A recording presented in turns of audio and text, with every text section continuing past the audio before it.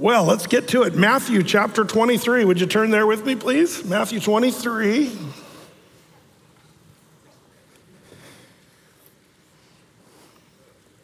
We begin a big section of red letters, which is great. Jesus is going to give some of the longest sermons or dissertations in all the Bible, as it turns out. So hang on to your hat. This is important. But in some ways, Matthew chapter 23 is his last public sermon. And it's going to be interesting to see what that has to say. What do you think Jesus' last public sermon is? Think about that for a second. But that's what we're about to read here. But I love the Bible. I love hearing words of Jesus, especially in a day where people don't really know what they're talking about. A lot of the things we hear in the news, the things we hear people say about our health or what about our future, like people just really don't know what they're talking about. If there's one thing we know from history is people are just kind of dense when it comes to knowing what the truth is. There's so many examples of that in history. Some of my favorites, Thomas J. Watson Jr., who was the chairman of the board of IBM in 1943, he said, "I think there is a world market for about 5 computers." That was his prediction. This is a good one. The producer at Decca Records in 1962, they said, "We don't think the Beatles will do anything in their market. Guitar groups are on their way out." In 1964, there's an article here showing that they were the 1964 best new artist. So that was a bad prediction. I like this one. A 19th century bishop said from the pulpit, "Heavier than air flight is both impossible and contrary to the will of God." This was Bishop Milton Wright. He had 2 sons named Orville and Wilbur. As it turns out, 2 rights do make 1 wrong. Sorry. But anyway, I could go on and on of bad predictions in history, but what I love about the Bible, when it comes to the Bible, we can know what the truth is. You know, Jesus talked about this, not only that he is the truth, but he says the truth will make you free. And there's freedom. As we study the Bible, there's liberty and freedom that comes from knowing what the truth is. And how do we know what's right and what's wrong, what's good or bad? Our culture, morality is swinging back and forth and, going on all kinds of extremes to extreme immorality. And we see, not only is it just the world in general, but even, churches have started to embrace godless, horrible sort of notions that the Bible actually teaches against. The LGBTQIA issues. It's amazing how many, religious groups and leaders and ministers and pastors have accepted, homosexuality as normal and common, even though the Bible says it's sinful and it's an abomination. It's amazing how many churches are silent on the issue of abortion, even though the Bible's really clear on, what that is. Brett, you're just being political. No, I'm being biblical. You got to understand, I'm not being political. You can call whatever you want politics, but when the Bible talks about these issues, then I will talk about these issues, and I think every pastor should. But even on the essential doctrines of the Christian faith, I'm amazed to hear what some people are saying. I heard a podcast the other day, and it's one of these, podcasts that talks about the horrible megachurch and all the bad things that are going on in the church, but basically calling churches that are complementarianism, that is, that we believe men and women complement one another, but we're not the same. And we also believe there's different roles for men and women in the church, just kind of like the Bible says really, really, really clearly. We believe that, we follow that. But there's a lot of people that are hating on that today, and you must be egalitarian, which basically says, women should be senior pastors and elders in the church. We've done whole teachings on that. Women are not less than men. They're not lower or any. Of course, that's ridiculous when people make that sort of false accusation against churches that believe that men and women are complementing one another. We don't compete with one another, we complete one another. That's the goal, and we see that in the church, the early church, the book of Acts. We see women being a key part of the early church. But it's amazing. I heard this podcast this last week basically saying you're a cult if you're complementary. If you don't believe that women should be elders and pastors, you're a cult. When did we redefine what a cult was? It's all happening. Redefinition is kind of the latest game that people have played in the last several decades, and it's really kind of messing up what is true. But I love that you and I, we have the Bible to lean on. We don't listen to the latest podcast and say, oh, I guess I have to change my worldview because of the podcast.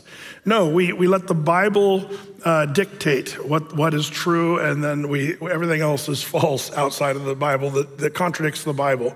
The things that are said in Scripture, that should be our anchor. And that's why we need to be like those people in Acts chapter 17, 11. I always like to remind people, don't just listen to me, Pastor Brett, but listen to the Bible. Acts 17, 11, the people, they were determined to be more noble than those in Thessalonica, in that they received the word with all readiness of mind, which I love that. That alone is great. They're ready to receive God's word. With all readiness, and then they searched the scriptures daily, whether those things were so. The things that even Paul was preaching, they would say, let's make sure that's correct, what that guy is saying, because that's just a dude talking. Let's confirm in the scripture. And I invite everyone to make sure, always check what I'm saying, and every other pastor and podcast and person out there, you need to make sure. But the Bible is so miraculous on so many levels. I love the truth of the scripture. You'd think there'd be one thing that suddenly historically was totally off or wrong, some archaeological dig that sort of unveils the fallacy of the Bible, but that has never happened. In fact, it's the opposite. Every time they stick a shovel in the ground in Israel, it only confirms the Bible exactly as it was written. So it's not even a book of science, but when it touches things of science, it's amazing how accurate it is. Even when they were thinking the world was flat, the Bible said that it was a sphere and it's hung upon nothing. This was long before we knew what the world was really like and how science really worked. But not only in archaeological issues or even scientific issues, what about historical issues and even prophecy in the future, prediction that the Bible gives? It's just over and over confirms that it's more than just some work of literature. The book that we have in our hands tonight is the inspired Word of God. Probably, if you ask me, one of the greatest evidences of that is the prophecy. And especially, you might even say the prophecy is related to the Jews. The fact that Israel is a powerful nation today and that they've regathered out of being scattered all over the world and lost their Hebrew tongue and no longer existed as a nation for almost 2,000 years, and then they were regathered just like the Bible says, exactingly. How could you recreate that, or how could you even predict that unless there was a supernatural element? And not just the general details, very exacting details about how the Jews would be scattered and that they'd be scattered for a long time. The diaspora, as it's called, and then the regathering of Israel and the restoring of the Hebrew language, and all those things are just perfectly fulfilled in Bible prophecy. Meanwhile, there's a bunch of knuckleheads out there saying, well, the Bible's prophecy. It's not. It was all fulfilled back in this AD 70 or whatever, even though Bible prophecy is still being fulfilled as we speak with the nation Israel. That just shows the short-sightedness. Stick with the Bible. You'll be in really good standing if you stay with the Bible and forget, man's opinion. That's important for us. And that's what we seek to do here as we go verse by verse. Let the Bible be our authority on what is true. In fact, I think it'd be nice for us to, instead of saying, here's what I think about that, it'd be nice if we got really good at saying, well, here's what the Bible says about that.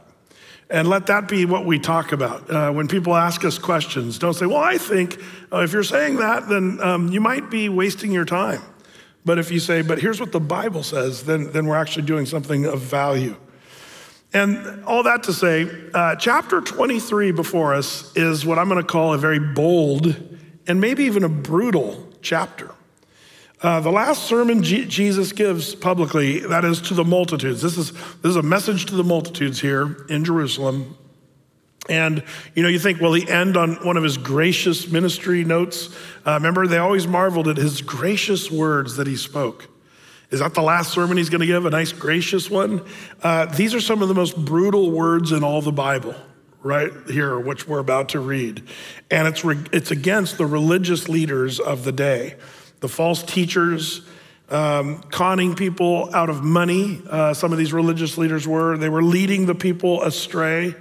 And Jesus wants everyone to know what the true ministry should actually look like. and will no longer be there in person to condemn these false teachers, the Pharisees and the Sadducees. So Jesus is gonna, by the way, in his brutal words, he's gonna perfectly line up with Old Testament scripture. They could have discerned, as I even just suggested, they could have discerned, is this guy talking about what lines up with the Old Testament, the Hebrew Bible? Because every word that Jesus says will in fact line up with the Old Testament. That just shows how far off religion can be, even though they claim to have religion. And that's how far off the Pharisees, the Sadducees, the scribes, and all these guys, the Sanhedrin's laws and rules. Now in the Old Testament, we read about the blessings and the woes of the children of Israel. And when the Lord wants to bless the people, he blesses them, but when they rebel, he pronounces woe. And Jesus is God in the flesh. He's the same yesterday, today, and forever. And that's what this chapter is about. It's Jesus, who is God, pronouncing woes, like in the Old Testament. If you went through the Old Testament with us, remember I talked about Isaiah's horse named Ismi? Because he always said, woe is me. Sorry, that's what we talked about in Isaiah. But Jesus is now gonna reflect the heart of God of the Old Testament to these religious leaders in the New Testament, and he's gonna pronounce woe upon them. The Greek word that I want you to see here, by the way, of woe is kind of important and interesting, but as it turns out, here in Matthew 23, we're gonna see the word woe over and over and over again. And the word is this Greek word uai, which seems like a Hawaii word, but if you look up the word in the Greek text, it means horror, or it's a declaration of saying, how dreadful, how dreadful. It's not like a surfer catching a gnarly wave. Whoa, dude, it's horror is the idea. And that, when you read that word woe, we need to see the strength of that word, because Jesus is gonna employ that a lot. So what does Jesus, who lived so long ago, know about our struggles and the things that we're going through? He knows how we work. He knows how our lives are best served to live certain ways. And so we need to really listen to what Jesus is saying in this sermon, because he knows what's good for people and he knows what's bad for people. And he's the one who wrote the book. He's not only wrote the book, he is the book. In the beginning was the Word was with God, and the Word was God, and the Word became flesh and dwelt among us.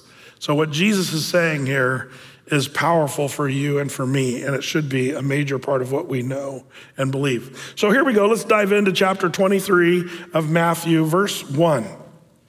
It says, "Then spake Jesus to the multitude and to his disciples, saying, the scribes and the Pharisees sit in Moses' seat." Now, this is interesting because the Greek language actually says they kind of seated themselves. In fact, it's the New American Standard Version that puts it this way: the scribes and the Pharisees have seated themselves in the chair of Moses. They assumed that they could sit in the seats of authority, but the idea is they didn't have the authority to sit in those seats.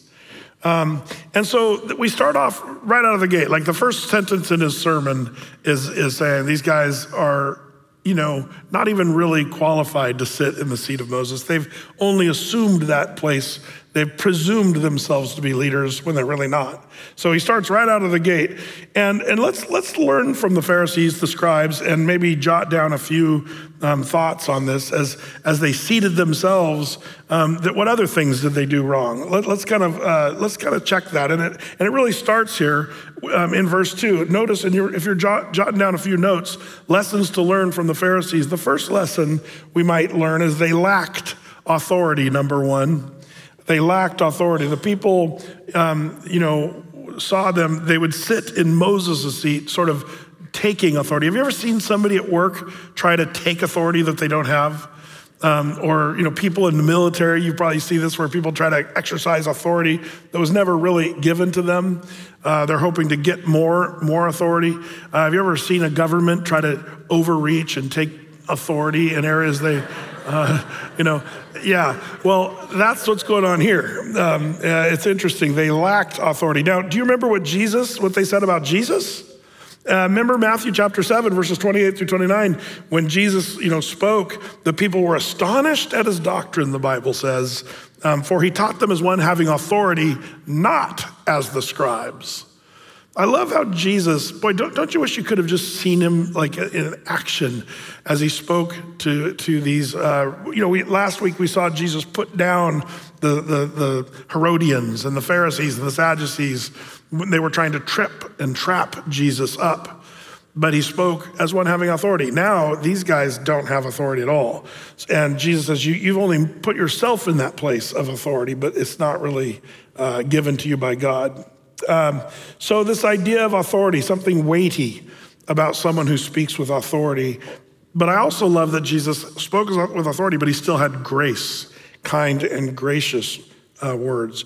The second thing we see is they lacked integrity. And we see that in verse 3. There in verse 3 it says, all therefore whatsoever they bid you observe, that observe and do, but do not ye after their works, for they say and do not. They lacked integrity, and it's demonstrated by their sort of hypocrisy. They're hypocrites. These Pharisees would say, do what the scriptures say. And it's interesting that they were saying the right things, and Jesus even said, do the things that they say, but don't do what they do. So they were the definition of hypocrisy. And Jesus is going to call these guys hypocrites over and over again in this chapter, by the way. But this is where that kind of starts in verse 3. Jesus says, do what they say, but don't do what they do. Sometimes I worry that moms and dads, we can be Pharisaical in this way. If you're a parent in this room, be careful for this, do as I say, not as I do. When you're trying to raise your kids or teach your kids, make sure and read your Bible at night or in the morning, and you want them to do it, but you don't do it yourself. Make sure and treat each other with respect and kindness, but you as a mom and dad don't treat each other with kindness and respect. Don't expect your kids to do better than you do. You have to set the pace and be people of integrity if you want your kids to learn. But that's kind of an example of how this applies to us in some ways. The Pharisees were legalists. They were saying, here's what you do, but they weren't willing to do it themselves. Now, by the way, on these Pharisees, there's something, I'm going to take a break from this list here just for a second. We'll get back to that. But there's another list I want to show you, and that is the Talmud describes the Pharisees in kind of a funny way. If you read the Talmud, one of the things you'll kind of chuckle at is these various kinds of Pharisees. They actually had names for them and what have you. The one group is called the shoulder Pharisee. And the reason they called this one group the shoulder Pharisees, they were famous for wanting others to see their good deeds. And somehow they would sort of wear their good deeds on their shoulder. When they helped someone, they would wear something on their shoulder to prove that they'd borne someone else's burden. And so they'd help only to be seen of men. And so that was, they called these the shoulder Pharisees. There was another group of Pharisees they called wait a little Pharisees. And this is, of course, English translation from, Hebrew, but these are kind of rough translations. But basically, they were famous. They were Pharisees for promising to help people, help the poor, help. But they were famous for procrastination. They said, oh yeah, we're going to help you. Just we'll be there. And they never really would show up. So they were wait a little. It's all going to be good. You just wait. And they just kept saying, wait, but never actually pulled through. Then this is a funny one. Have you guys heard of these guys? The bump and stumble Pharisees. Who were they? They were extremely pure. They were trying to be so pure that they didn't want to see anything with their eyes that might cause them to lust. So when they walked around, they'd literally they'd wear their, little hats and they'd look straight down, just down on the ground, and they wouldn't look anywhere lest they look at something with lust. And so they'd constantly be bumping and stumbling over things because they weren't looking where they were going, lest they see something they'd lust after. So they were called the bump and stumble Pharisees. This is the Talmud. These are Jewish writings about these Pharisees. The humpback Pharisees. They would hunch themselves over purposefully to sort of seem more humble somehow. And they'd kind of bow themselves all the time, being all humble. The fifth group was called the compound Pharisees. And this was a group of Pharisees that literally carried with them lists of things. They'd keep lists on their robes of all their good deeds. Some of them would keep lists of who they were related to, and they'd show. Remember, Paul told Timothy, don't give heed to those leaders that come with their endless genealogies, and it had to do with who they were related to. It's like, oh, you want to know who I'm related to? They'd roll out their genealogy, and they'd show how they were somehow related to Abraham, and so that makes them amazing. They were called the compound Pharisees. And then there were the timid Pharisees. The timid Pharisees wanted to be perceived as humble, so they spoke very, very quietly and were very timid. They didn't want to seem too pushy, so they were kind of Collins on Pride and Prejudice, if you know that reference. Sorry that I do. And then number 7, the God-fearing Pharisees. Now, which group is this?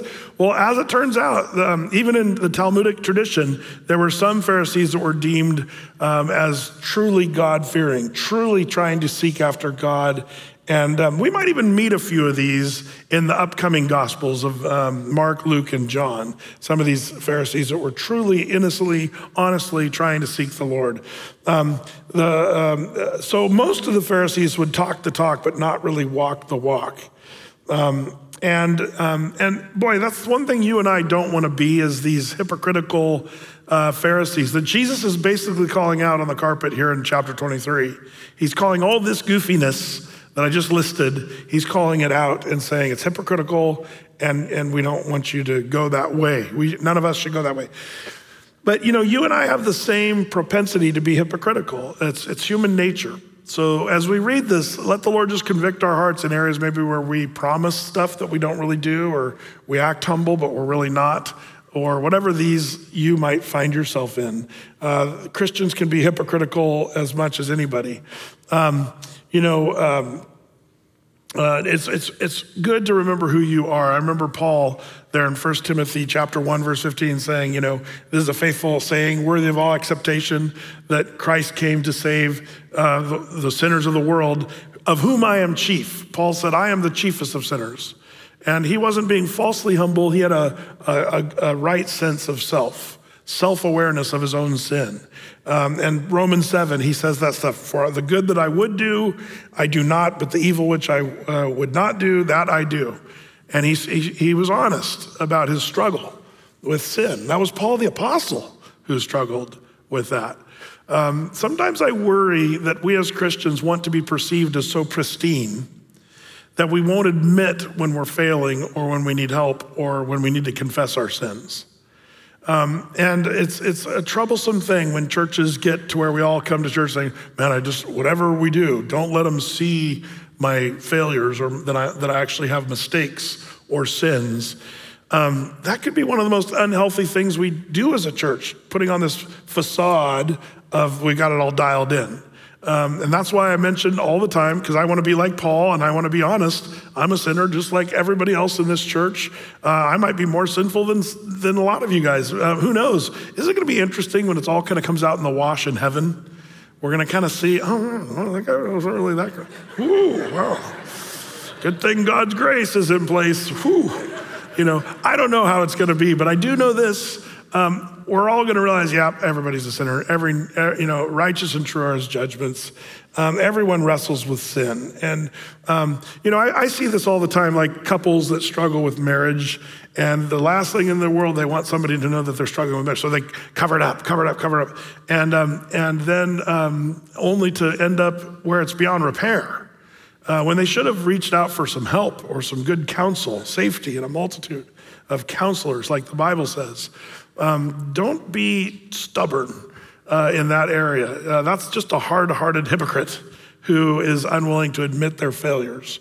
And we all have them. It's easier said than done. And I think that's something we should all be concerned about. So all this to say, back to our previous list, lessons to learn from the Pharisees. We see number 3 on our list, they lacked sympathy. They lacked authority, they lacked integrity, but they also lacked sympathy. And we see that in verse 4. It says, for they bind heavy burdens and grievous to be borne, and lay them on men's shoulders, but they themselves will not move them with one of their fingers. They won't even lift a finger when but what do? They lay these heavy burdens. Remember, Galatians tells us that you and I, we are to bear one another's burdens and so fulfill the law of Christ, which is the law of love, to love. We're to bear one another's, not be a burden, we're to bear burdens. And it's funny how Christians, we can be burdensome to people, putting heavy things on people. You got to get this together and you better fix that. Instead of helping bear the burden, we just become part of the burden. And that's where these guys lack sympathy. They wouldn't lift a finger to help those that were struggling, which Jesus actually was the complete opposite. Everywhere Jesus went, he would end up bearing the burden. Whether it was the sick, he would heal them. Whereas people that were downtrodden and cast out, he would love them. Like on and on. And Jesus even, Matthew 11:28, come unto me, all ye which are weary and heavy laden, he said, and I will give you rest. He invited them to come. Take my yoke upon you and learn of me, for I'm meek and lowly in heart, and you shall find rest unto your souls. For my yoke is easy, my burden is light. Jesus is the opposite of these Pharisees. He was a burden bearer, ultimately bearing the burden of all the sin of humanity on the cross. Jesus is the ultimate burden bearer. The burdens you and I couldn't bear, that is the laws of sin and death, Jesus bore for us. So we need to be more like Christ on that. Are you a burden bearer or are you a burden? When you walk into the room, do people go, oh, good, they're here, they're gonna help? Or do they, when you walk in a room, they go, oh no, bummer, Mr. Burden. Miss Burden, here she is, laying heavy trips on. Are you a burden, a bummer, or a blessing? Something to ask yourself. Maybe you should ask your wife or your husband to get an honest answer. But as Christians, I think one of the things we want to be is bearing one another's burdens. That should be part of the deal. These Pharisees lacked sympathy for people who were burdened. And so they just laid on heavier burdens. I love it. Like Jesus, just example after example. John chapter 8, verse 11, when, Jesus asked, where are your accusers, those that condemn you? And Jesus, asked her, and she said, there's no one left here. And Jesus said, neither do I condemn you. Go your way and sin no more. That's what it looked like. Instead of, coming down on her and weighting her down with her guilt and her sin, he actually bore the burden and lifted that and said, I don't condemn you. Go your way and sin no more. Legalism kills and lays a burden. But every time Jesus comes and deals with things, he brings joy. By the way, that's what what Athey Creek wants to be. We want to be those that bear burdens. And it's funny because sometimes churches get a bad rap. Sometimes they get a legitimate rap for being bad and bad behaviors, of course. But, when I teach the Bible up here, sometimes there's things that we talk about that make people mad. I get that. But that's why I say read your Bible and don't just listen to me.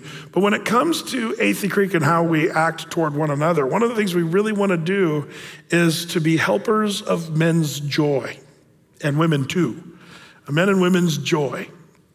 I love what Paul said in 1 Corinthians chapter 1, verse 24. He said, not that we want to have dominion over your faith, but want to be helpers of men's joy, for by faith you stand, he said. So not having dominion, not being controlling. Some churches do get a little controlling. I remember a buddy of mine that went to a church and it was very legalistic and it was very controlling.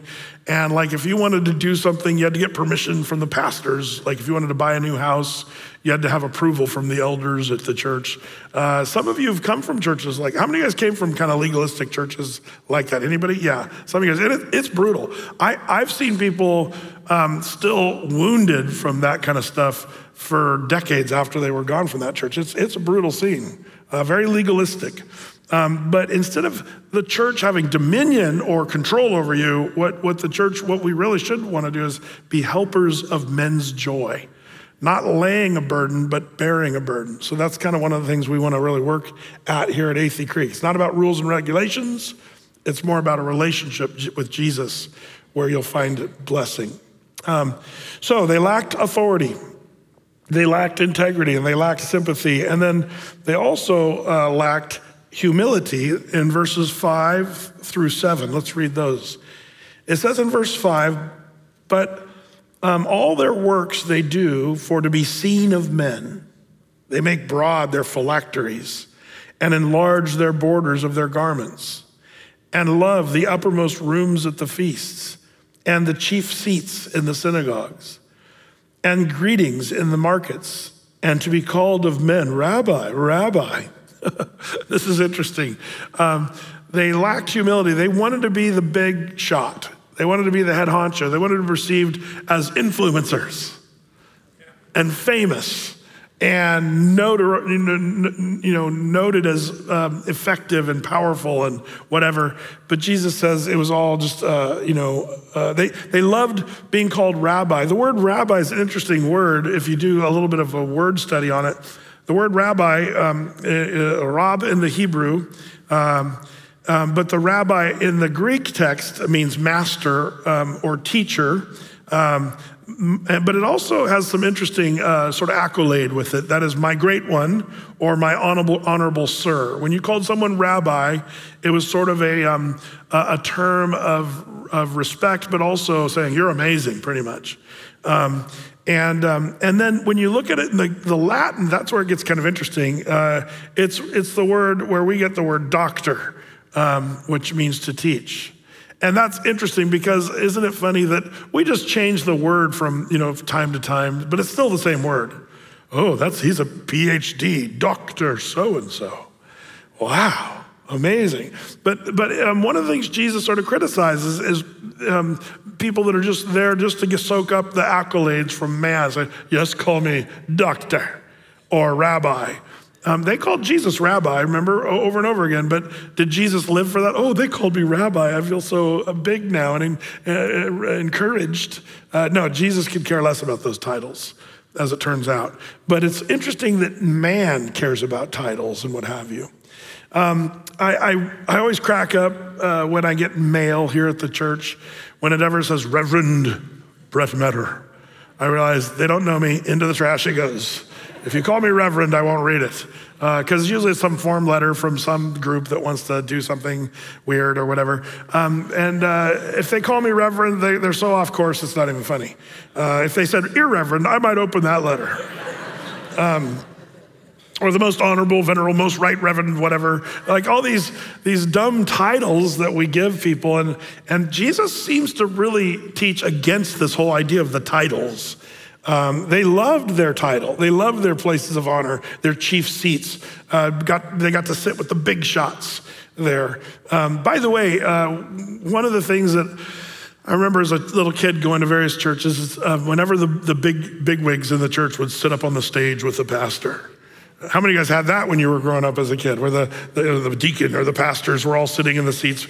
And me and my buddies, we would bet who would fall asleep first behind which one of the big wigs, was going to be drooling by the middle of the sermon.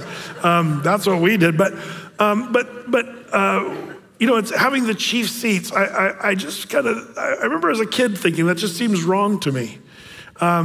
Then when I went to Africa, it was so awkward for me because the African pastors, and they're some of the hardest working, people I know in the world, just working and serving the Lord in the middle of the bush of West Africa. But whenever we'd come and speak, they'd always give me a chair right up at the front behind the podium, And I understand what they were doing. They were just saying, you're an honored guest. And so I just, accepted that as graciously as I could. But I remember just being so uncomfortable with that because I'm like, you guys should be sitting up here. I should be sitting in the back over there with a dunce cap on in the corner. But you guys are, esteeming me as something I'm really not. Now, I was a guest, so I just taught the word and shared with the pastors while I was there at the pastors conference and sat up in the front and stuff. But if I were there and I developed a relationship deeper with them, eventually I'd probably try to get around, hey guys, let's lose the esteemed seats, because it wasn't just me, it was some of the other esteemed pastors that would all sit up in the back. And I just think that's too close to what Jesus is condemning here. The Pharisees loved to have the chief seats in the house. I don't want any part of that. So that's really why Athey Creek, you don't see, Pastor James and Tad and, all the guys, Ian and Gabe and all those guys sitting back here behind me. I'd be afraid some of them would fall asleep on me for my long, tedious sermons. But no, I am glad we have those guys, but none of those guys that we have would want to be sitting up here. That was just so awkward. We want to kind of have more of the Christ attitude and not exalting ourselves and what have you. They were stuck on this. Pharisees, they wanted these spots and they wanted to be seen of men. And now some of the words that we have on here might be unfamiliar to you, like for the word phylactery. Did you see what it said there? They want to make broad their phylacteries and enlarge the borders of their garments. What are the phylacteries? Now, it comes from Deuteronomy, the law of Moses. Deuteronomy 6:8, when it talks about the word of God, it says, and you shall bind them for a sign upon thy hand, and they shall be as frontlets between thine eyes. So what does this verse mean? If you ask me, I think this verse means, your hand speaks of what you do, and between your eyes, your brain is what you're thinking about.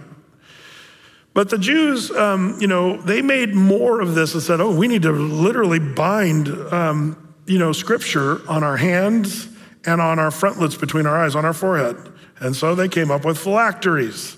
And here's a picture of a Jew that we took when we were in Jerusalem as he's standing by the Western Wall. He's got his little phylactery on his forehead there. And you'll see the binding on the hand as well. They would bind with these leather straps scriptures. And by the way, there were specific scriptures, 4 specific scriptures they would bind in these little boxes. For you that are taking notes, it's worth a study. Exodus 13, a couple scriptures there, Deuteronomy 6 and Deuteronomy 11.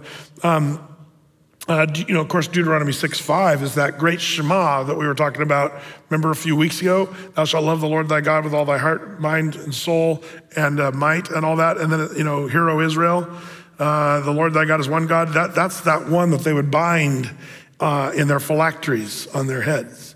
Now, one of the things that's funny, do you remember when they found the Dead Sea Scrolls there in Qumran caves there in Israel back in the 1940s? Changed everything. It was one of the most amazing archaeological finds in history, if you ask me, because it confirmed our Bible as reliable, among other things.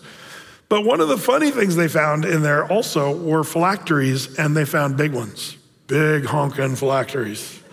You say, what's the deal with that? Well, it lines up with what Jesus was saying here. Jesus said, you have made your phylacteries, made them more broad and bigger.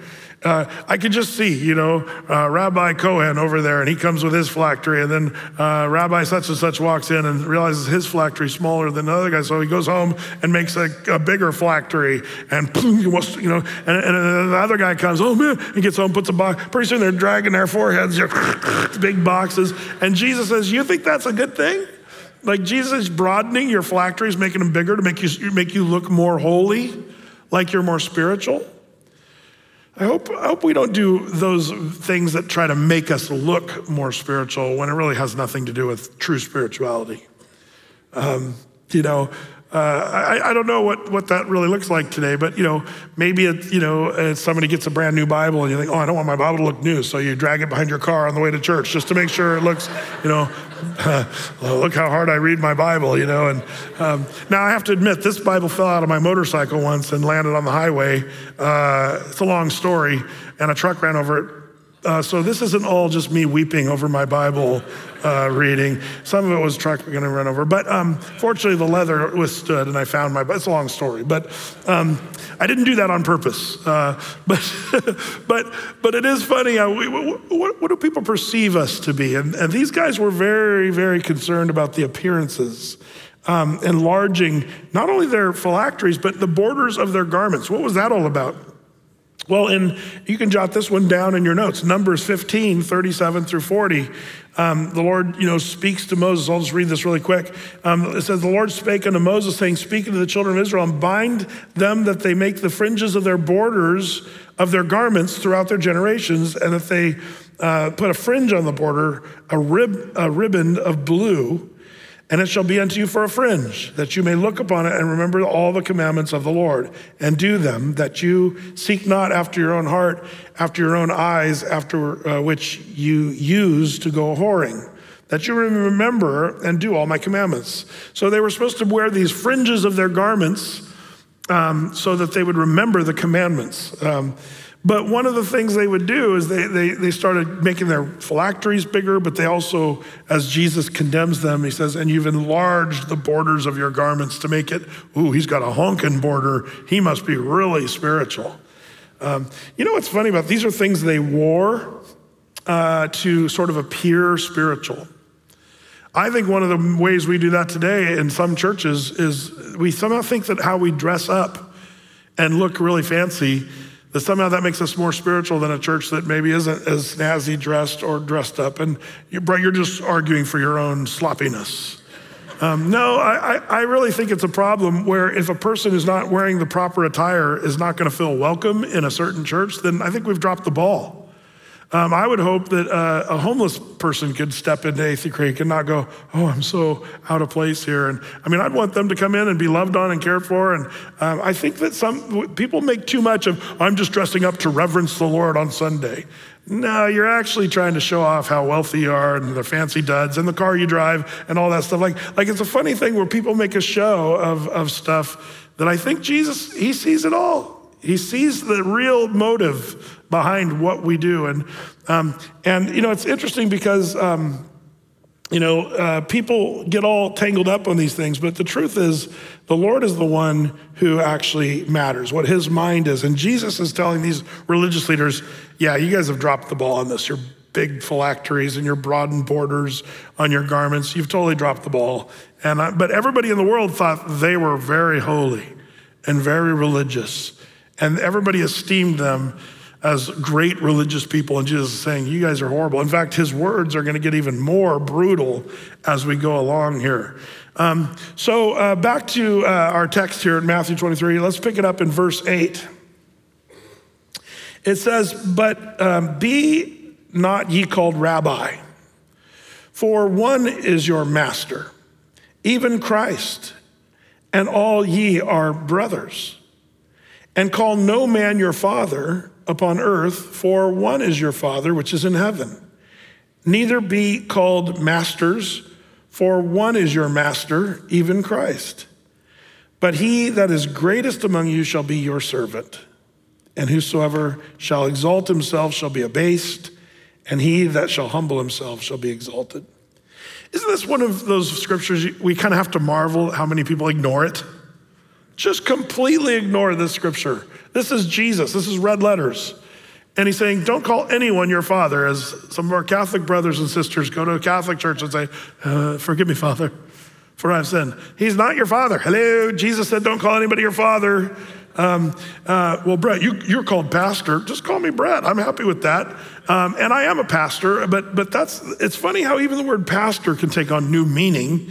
Even though that is a biblical church function, the pastor is one who feeds the flock. It's a method of shepherding is the idea of the word pastor. And the word elder and bishop and deacon, those are all names in the Bible, but they're describing roles of service to be humble and serve the congregation, not for, oh, he's a pastor. It was never meant to be that. Pastor meant to be a servant. And that's kind of what we have to remember. Isn't it amazing? Like all this stuff Jesus says, don't call anyone your father on earth. Of course, now don't get this wrong. You can call your father, and we know that because Jesus does talk about that in other passages. But the idea is those religious leaders that want to be called father, don't be calling them father. That's the context here. And don't call them rabbi. For one is your master, and that is Christ, which Jesus is the Christ. And then he goes and talks like we've heard him before. If you want to be great, you need to be a servant. And whoever shall exalt himself, this is a promise of Jesus. If you're trying to exalt yourself, verse 12, you're going to be abased. But if you humble yourself, then you're going to be exalted. It's those ironies of biblical truth. The more you try to exalt yourself, the more goofy you're going to look. But the more you really, truly have a humble heart, the Lord says, he'll exalt you. Humble yourself in the sight of the Lord, and he will what? lift you up. That's right. So we have here kind of this radical, continuation of Jesus saying, don't give into titles. Watch out for titles. And that's something I think the church should take a little more literally now. So now in verse 13, we have a new section here as we leave the titles and Jesus sort of hammering away at these Pharisees and Sadducees and their scribes and all their wanting to be exalted and all this stuff. Now he's going to go into the 8 woes that we talked about earlier, the woes. And this is going to be heavy. But I would like, if you would, to allow me to do a little compare and contrast as we travel through the 8 woes. And what we're going to do is we're going to parallel these bad attitudes that Jesus is condemning with woes, and we're going to compare these bad attitudes with the Beatitudes of Matthew chapter 5. Remember Matthew chapter 5, Sermon on the Mount? A few months back, we went through the Beatitudes. Remember, the Beatitudes are the attitudes which we are supposed to be. And we covered that a while back. But these are sort of like the bad attitudes, and there's 8 of them. But I find it interesting. They actually correspond, in my opinion, perfectly as the counterpart to the Beatitudes, the bad attitudes and the Beatitudes. And so let's do that, if you'd allow me. And we really start here in verse 13 to see this compare and contrast here. So comparing chapter 23 with chapter 5, we're only going to scratch the surface on this, really. But let's start with verse 13. It says, "But woe unto you," first woe of 8, "scribes and Pharisees, hypocrites, for you shut up the kingdom of heaven against men. For ye neither go in yourselves, neither suffer ye them that are entering to go in." What's this all about? Verse 13 is bad attitude number 1. And what is that? It's pridefulness that shuts heaven off to them and everyone else. What do you mean, Brett? Well, this is where we look at the Beatitude in Matthew chapter 5, verse 3. The first one that corresponds with verse 13 is chapter 5, verse 3. "Blessed are the poor in spirit, for theirs is the kingdom of heaven." This first bad attitude doesn't let anyone into the kingdom of heaven. It's shut up to those Pharisees and those that want to enter in. The religion that these guys promote doesn't get anyone into the kingdom of heaven. The Pharisees wanted to be seen of men, and they were haughty and they were prideful, but the Lord uses this term woe 8 times in this section, calling the scribes and Pharisees hypocrites 7 times, by the way. And he's going to accuse them here of blocking the way to heaven. They're not only, not doing a good job getting people into heaven, they're actually a barrier to heaven is the idea. And if they keep it up, heaven's going to be shut off to them as well. That's what Jesus is saying here. That's where you have to be concerned about these churches that have the appearance of religion, but they don't have the true gospel of Jesus Christ. Those churches are a barrier for people. If you think you're going to a church because you're some religious institution, you're part of some membership, and you're doing your dutiful show up to church for this or that, or doing works, good things, hopefully your good outweighs your bad, that's not going to get you to heaven. That's a barrier to get you away from heaven, but it's not going to get you to heaven. So in some ways, we have to kind of ask the question, who are those today that would keep people from heaven? And sadly, there's a lot of that going on today. And some of the churches I mentioned earlier that are all, just hanging up truth, hanging up biblical doctrine and saying, yeah, we're going to be more woke and we're going to be more pro-gay, lesbian, LGBTQIA. We're going to support this and that. But those churches are also ones you're never going to hear you're a sinner who's headed for hell and destruction, and the way of salvation is through Jesus Christ and him alone. You'll never hear that in those churches. So the same thing could be said about these many churches today, especially in the Portland area. It's so sad to see how many bad attitudes there are. So bad attitude number 1 is that prideful heaven being shut off. Beatitude number 1 is blessed are the poor in spirit, the humble. And it says, for theirs is the kingdom of heaven. So you have one with the kingdom of heaven, the others who are a barrier to the kingdom of heaven. That's bad attitude number 1. We see bad attitude number 2 in verse 14. Second woe. Woe unto you, scribes and Pharisees, hypocrites, for you devour widows' houses and for a pretense make long prayer. therefore ye shall receive the greater damnation. Now, some of you are scratching your heads right now saying, wait a minute, my Bible doesn't have that verse. And you're right, because you're holding the nearly inspired version, the NIV. No, just kidding. Little translation joke. If you have a New International or an ESV, I think the New Living Translation, all of those translations left verse 14 out. Did you notice that? You have no verse 14 in your Bible? You say, why is that? It's kind of embarrassing, in my opinion, for you, that you don't have that verse. Because now you say, Brad, come on. Well, here's the thing. It's not a huge deal, and I'll tell you why. Because some of you might be, I'm going to burn the Bible when I get out of here. No, don't do that. Why did those translations leave verse 14 out? Some translations use the oldest manuscripts. Now remember, a manuscript is a copy from the original. And as it turns out, we don't have any of the originals of Paul's writing in his hand. We don't have that. But we do have hundreds and hundreds and hundreds and hundreds of manuscripts. And so it depends on what you're doing. But some of the oldest manuscripts may or may not have had verse 14 in the manuscript. So it was left out of some of the manuscripts. Others manuscripts had verse 14. So as it turns out, this is typically here's an example. Some had more manuscript evidence of verse 14. There were more manuscripts with verse 14, but the oldest ones didn't have. So some of the people say, well, the oldest ones are the most important ones. Others say, no, it's the numerous volumes of the other quantity of manuscripts that had verse 14. And so people say, what are we going to do? Good news. Whatever Bible you have, and you don't have an Acts 8:37 either. And there's other scriptures you're missing in your Bible because of that same issue. But good news, everything in those verses you can learn elsewhere in the Bible. In other words, it shouldn't shake your faith or your basic understanding of true, solid doctrine. So don't freak out. But I do I'm just going to say this is why one of the reasons I mentioned on Sunday why I'm partial to the King James. I like that the King James, took the oldest manuscripts, the most numerous manuscripts. And by the way, it does have to do also with the canon of Scripture. I believe, and this gets really tricky, even talking about something and only in a few minutes, dealing with something as heavy as the canon of Scripture. But that is, the canon is the word canon means reed or measurement. And the early fathers, when they put the Scriptures together from the writings of the apostles and all the Scriptures, they measured Scripture and they put it together. And that's the thing that I think it was equally inspired, by the way. It was equally inspired, the putting together of Scripture, as was the writing of Scripture. Now, the reason that's important to you is because have you had somebody come up and say, what about the book of Enoch? Enoch was in the Bible, so that should be in the Bible. Well, the early fathers said no.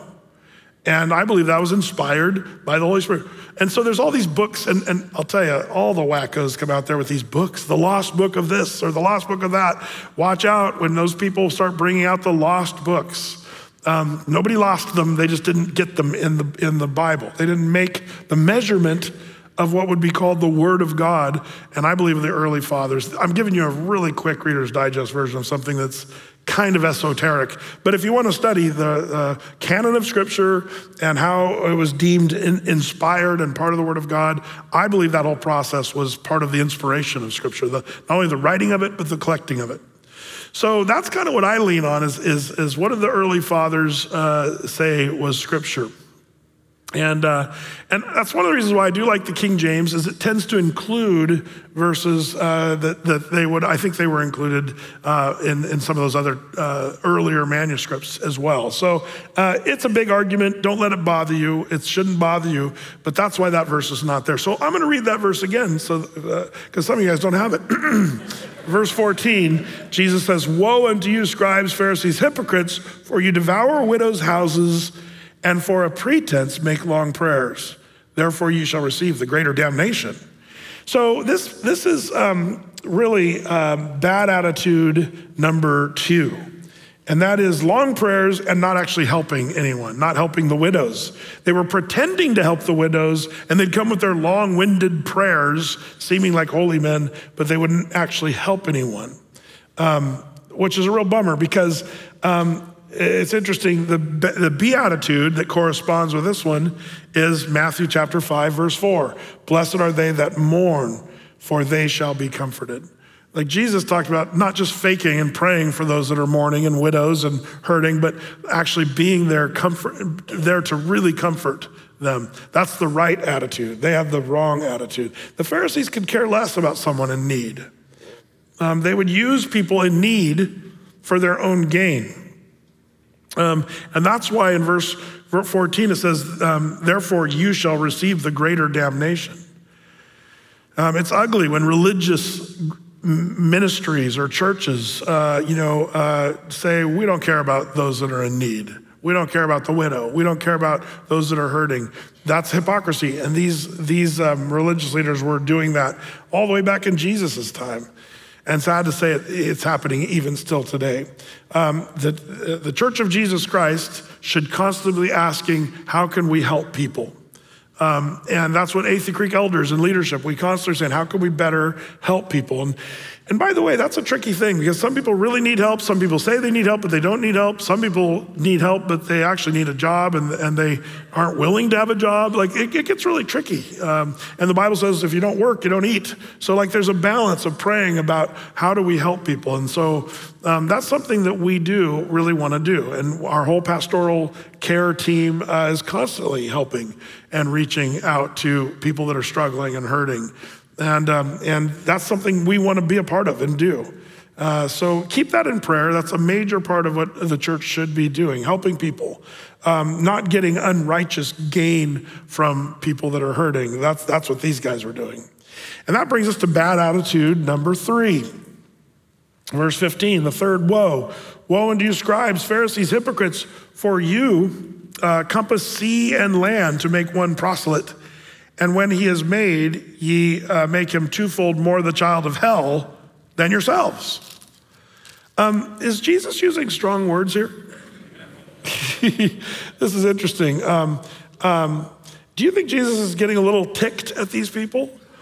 By the way, this is interesting because I have Jewish friends in Jerusalem that say the Jews never, ever believed in evangelism, which they don't really today. You don't see Jews going around evangelizing to become Jews today. But this is my argument. In Jesus' time, they were doing that because of what Jesus says here. These guys would travel to and fro, crossing sea to make one proselyte or one convert to Judaism is the idea there. And Jesus says, you're not converting them to anything but getting them ripened for hell. Question, did Jesus believe in hell? And I would just say, so should you then. If Jesus believed in hell, you should too. And I say that, you say, why would you say that, Brett? Because so many churches today are saying, yeah, hell's not real. It's not a real place. Well, Jesus sure believed that. I hope you understand that. But a child of hell, the Pharisees were trying to convert people to their legalistic, hypocritical religious system. And the tragedy is these legalists would lay their trip on other people, and the convert would become more zealous than they are and even more headed for damnation and literal hell. So what's the beatitude number 3, compare and contrast? Matthew chapter 5, verse 5. Blessed are the meek, for they shall inherit the earth. Not overly bold in your face like these guys converting their legalists, but converting them by sympathy and integrity and meekness, and they will inherit the earth. It reminds me of Jesus' one autobiographical statement in Matthew 11:29, for I am meek and lowly in heart. That's the way Jesus moved, not like these guys. So that brings us to number 4? Bad attitude, number 4. It's there in verse 16 through 22, actually. He says, woe unto you, you blind guides, which say, whosoever shall swear by the temple, it is nothing, but whosoever shall swear by the gold of the temple, he is a debtor. You fools and blind, for whether it is greater, the gold or the temple that sanctifieth the gold. And whosoever shall swear by the altar, it is nothing, but whosoever sweareth by the gift that is upon it, he is guilty. You fools and blind, for whether it is greater, the gift or the altar that sacrifice the gift, whoso therefore shall swear by the altar sweareth by it, and by all things thereon, and whosoever shall swear by the temple swears by it, and by him that dwelleth therein, and he that shall swear by heaven swears by the throne of God, and by him that sitteth thereon. Now you say, Brett, I'm confused. What is this all about? The idea is these guys were playing these dumb games about what you swore upon.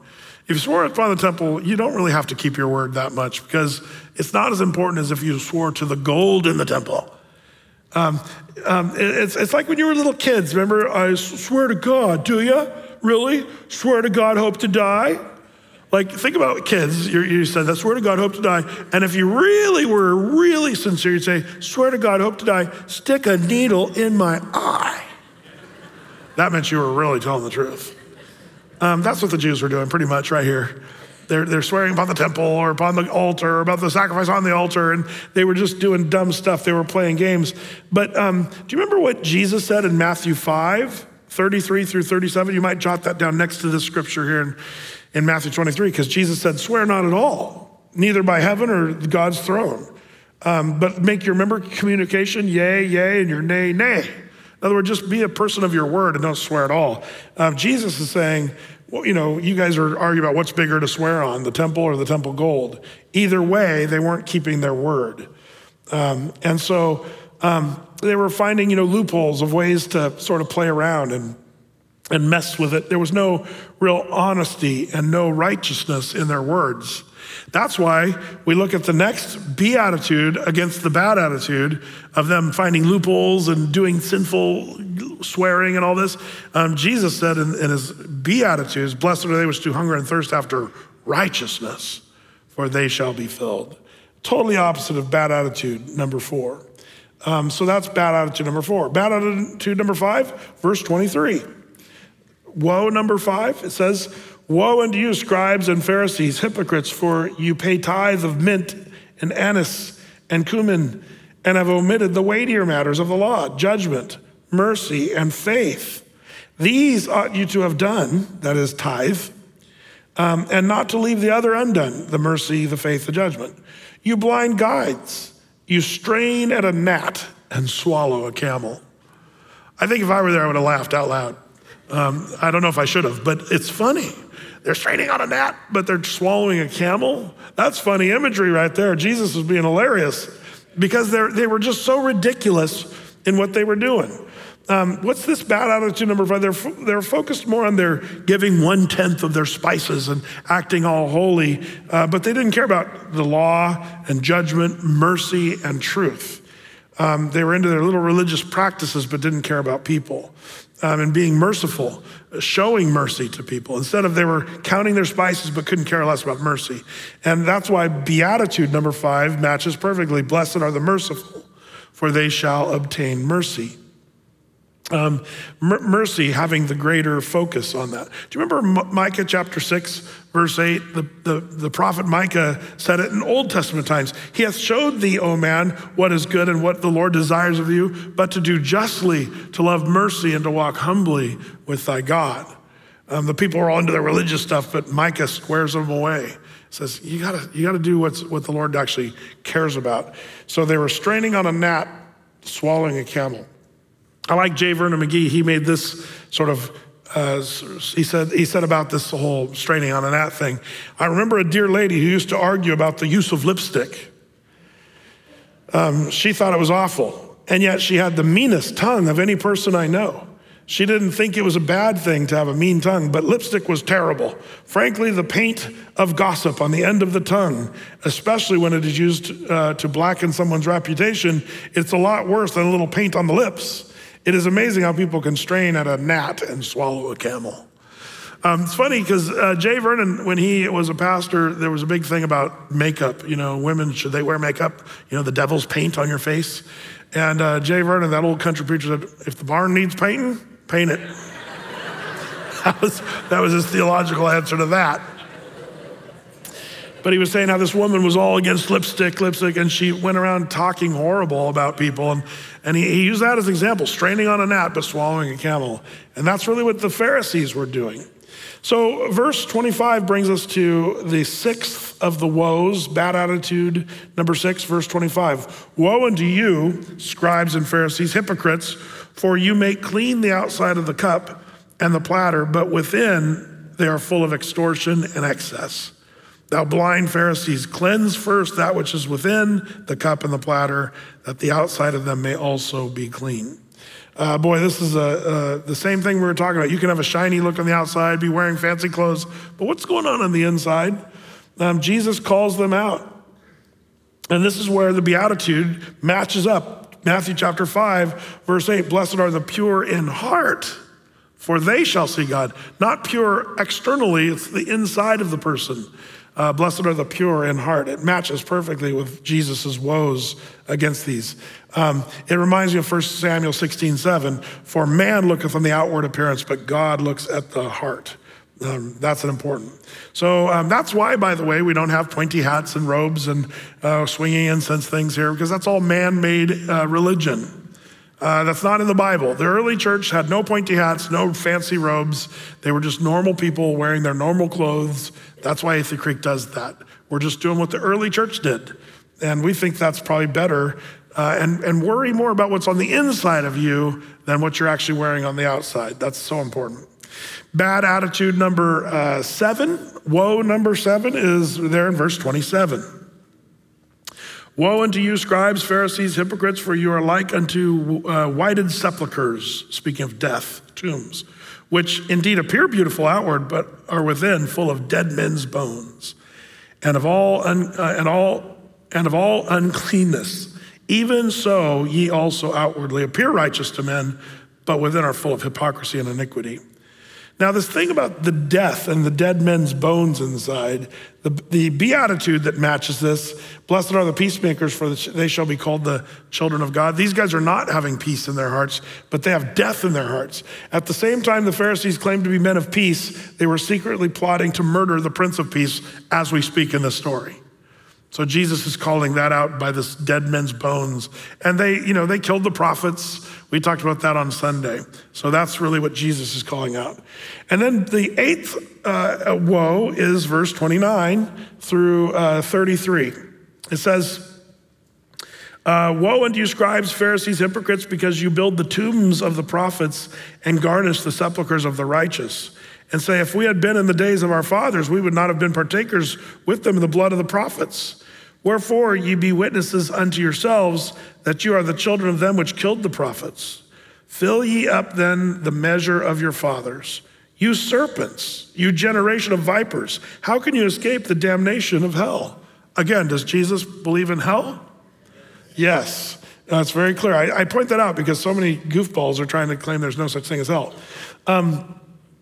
And so Jesus is saying, you guys are gonna go to hell. And then he continues in verse 34, wherefore, behold, I send unto you prophets and wise men and scribes, and some of them you shall kill and crucify. Some of them shall ye scourge in your synagogues and persecute them from city to city, that upon you may come all the righteous blood shed upon the earth, from the blood of the righteous Abel unto the blood of Zacharias, son of Barachias, whom you slew between the temple and the altar. Jesus basically says, you've slain all the prophets from A to Z, from Abel all the way to Zechariah, who you killed at the temple altar. These are the deaths from the Abel in the book of Genesis all the way through. You've slain the prophets, and he's saying you're guilty of that. But what's worse than killing the prophets is killing Jesus, the Son of the living God. And that's where, bad attitude number 8. Now, beatitude number 8, I'm going to call it number 8 and 9 because this kind of is 2 beatitudes, but they go together. It's Matthew chapter 5, verses 10 through 12. And here's where we start to wrap it up with the beatitudes. Speaking of the persecuted, the prophets and that were killed, and Jesus ultimately being the ultimate sacrifice. Blessed are they which are persecuted for righteousness' sake, for theirs is the kingdom of heaven. Blessed are you when men shall revile you and persecute you and say all manner of evil against you falsely for my sake. Rejoice and be exceeding glad, for great is your reward in heaven. for so prosecuted they the prophets which were before you. See how these Beatitudes go perfectly next to these bad attitudes and the woes of chapter 23? I hope you're seeing that. And man, these Jews, they killed and destroyed the prophets. And basically, this is Jesus saying, you guys are going to be in big trouble. You're going to be persecuted because you persecuted the prophets. And boy, have the Jews been persecuted since the time of Christ? Oh man, we could talk about the Roman crushing in AD 70. We could talk about many other times where Jews throughout history have been killed. Even in Spain, there was 300,000 Jews killed during the time when Columbus sailed the ocean blue. We know that one, but there was a lot of other things that happened then as well. Ferdinand and Isabella and the Inquisition, all that stuff. Tens of thousands of Jews killed then. Hitler and the Holocaust. Like this is, you feel bad for the Jews, but Jesus says, here's why all that's kind of happening during this time. Now, don't forget, the Lord still has a plan for the Jews, and that's what chapter 24 is going to tell us about. But let's finish up. Verse 36, it says, verily I say unto you, all these things shall come upon this generation. Now, some people take this verse that we just read, verse 36, and say, so all this that we're about to read in chapter 24 is going to come upon this generation. And I don't believe that's what it's saying. I believe that Jesus is saying persecution is going to come upon this generation that he's talking to right there. And it did. In AD 70, the Romans did crush the Jews. And it's a horrible, horrible story. We'll talk about that next week. But Matthew chapter 24, there's much of it that still has yet to be fulfilled, and we'll talk about how that shakes out in Bible prophecy. Persecutions, bloodshed, all because of their rebellion and their persecution of the saints. And that's why now Jesus is going to weep over Jerusalem.